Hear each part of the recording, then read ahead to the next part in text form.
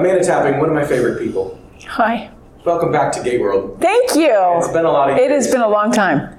So what I want to ask you about is first, we got to talk to you a lot over the course of several years of the show and the years after the show. I want to rewind a bit and talk to you first about Sanctuary. What part did that play in your life and your career as you were making this big transition from acting to producing and now spending most of your time directing? Yeah. Well, Sanctuary was a big learning curve, to be honest, for Damian Kindler and Martin Wood and myself. We knew that there was something special in the entity that was Sanctuary. Damian had created a really interesting world. And we also knew we were taking, as Helen Magnus would put it, a tremendous leap of faith to leave the comfort of the Stargate franchise and branch out on our own. We were shifting the paradigm, I keep using that term, wow, of television in terms of how we financed and how we distributed, which had never been done. And we were using the red camera, which had never been used for television. So we knew we were breaking a lot of ground. And we tried to, we wanted to do it as a web series, and then television came along, which was made far more sense. But it played a huge role just in terms of my growth of understanding the full picture, right? So when you're an actor on a TV series, no matter how much you try to learn about the other departments and jobs, it's still a pretty limited vision. But when you're looking at the full picture and you've got a budget and you understand what hot costs mean and you understand, how each individual department has to connect, it was amazing. It was an amazing learning curve, and I loved every step of it. I loved prep, and I also loved post. I loved talking to the composer and listening to, going through the episode and saying, we need something like this here, and then going through the final sound and going through color corrects and going to the VisFX house and talking to them about what we needed at every aspect. You were wearing all the hats on that show. Martin, Damian, and I all wore all the hats.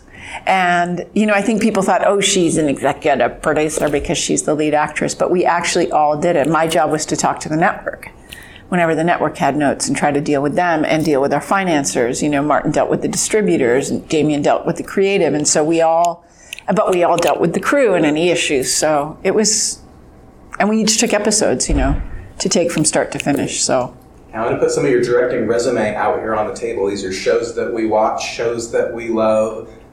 Big Vancouver shows, Continuum. Yeah. Directed for Dark Matter, Van Helsing, Travelers, Supernatural, the new Anne show, Anne with an E. What do you love about this phase in your creative life? It's challenging. It's really hard. And fun, don't get me wrong. But I love the challenge of it, to take an episode from start to finish, to be responsible for every single shot that is made, to be responsible for how you think you're going to put it together, to be cognizant of budget, to be cognizant of time, the way it's scheduled, and knowing if I have 12 scenes to shoot in a day, it's going to change how I shoot each of those scenes, and just knowing. Not trying to be too tricky, Really, for me, my job is to tell the story in the most beautiful way I can, but also to make it cool. So all of those aspects are challenging and exciting. I would say exciting more than challenging. But to wear all those hats on any given day and to have to answer 100 questions a day, literally, it's ridiculous. There's no break, but I love it. And I always go home tired but fulfilled. And it's, I just say it's challenging, and I love it. It scares the shit out of me, to be honest with you. It really does. Every time I start a new show, I'm scared, which I think is good. Do you have a show that you're doing now that you get a buzz when you're invited back? You're going to go do another one? Travelers, for sure. Anne with an E, for sure, because Moira Walley-Beckett, who runs the show and writes the show, is like one of my superheroes. She's just amazing. And she came off Breaking Bad and then did Skin and Bone and then went on and did Anne. It's like, she just has a beautiful mind. It's amazing. I was excited when I got asked back to do X Company because I loved that show. And Supernatural, it honestly is just such fun. And the challenge is trying to make it different and interesting. And I got a great episode last season. One of my episodes was a film noir episode. So it was like studying that genre. And so there's always something. But Travelers for me because it's Brad.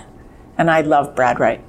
To the ends of the earth. I love that man. He's responsible for so much of my good fortune. And you're on screen in Travelers now. Uh-huh. A really interesting character. Yeah. Possible spoilers for the end of season 2 for anybody who hasn't seen it, but your character goes in a really interesting direction. She does. Aha. And I was like, hey, Brad, what's going to happen in season 3? You must come back. I guess I have to come back.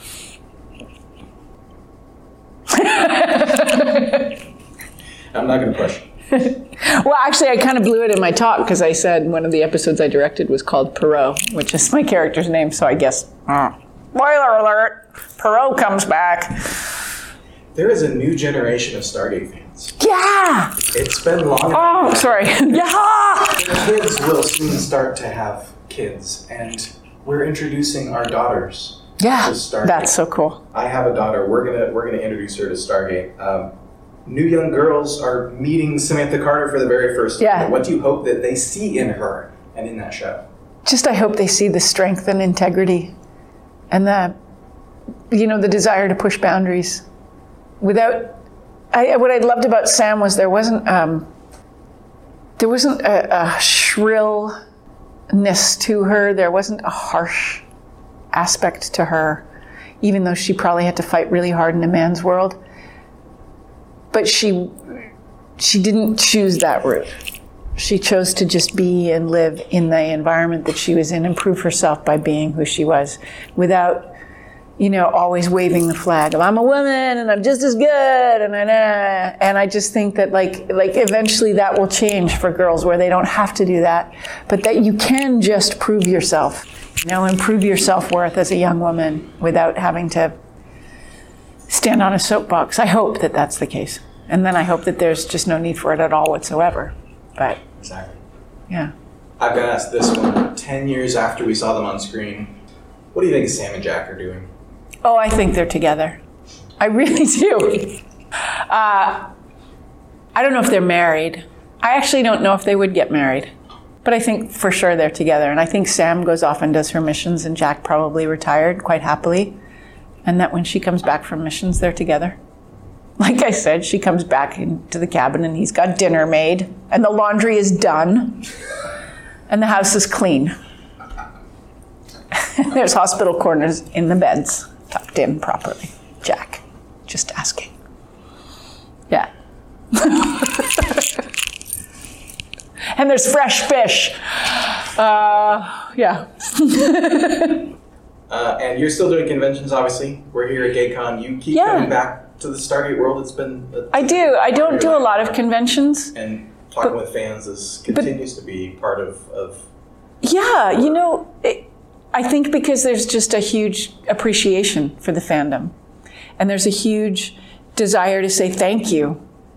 And like you said, there's a whole new generation who haven't heard the same story 100 times. So, yay, fresh ears to listen. But I probably do like 2 conventions a year, maybe. And it's just lovely. It's so, I feel so grateful to be able to meet people and say thank you. And because that's really what it's about. Thank you for their support, And it's fun. And like this, what we talked about in the panel was how great the fandom is, like how friendships have been formed from around the globe, and how they come together to Vancouver from various parts of the world to hang out together. The show is almost ancillary at this point to the friendships that have been formed, right? Which is cool. If Stargate were to reemerge one day in some form, what do you think it needs to have the heart of what Stargate was always about? I think it still needs to retain a certain sense of humor. I think that not taking itself too seriously was part of the thing that made Stargate so accessible. And I think it needs a great ensemble. That's the one thing that they were always good at putting together. and Brad and Joe and Paul and Rob Cooper were always good at putting together ensembles that made sense and that worked together. And I think that's, but now, we can go so far with it because like what David and I talked about, science fiction has fast become science fact. So much of the technology we were, imagining is now actually being used. And so I think we can take it so much further, which is cool. We just need a Stargate. We just need a Stargate. That, unfortunately, has not been found. Moved.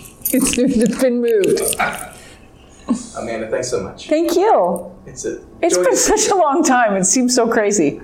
But thank you.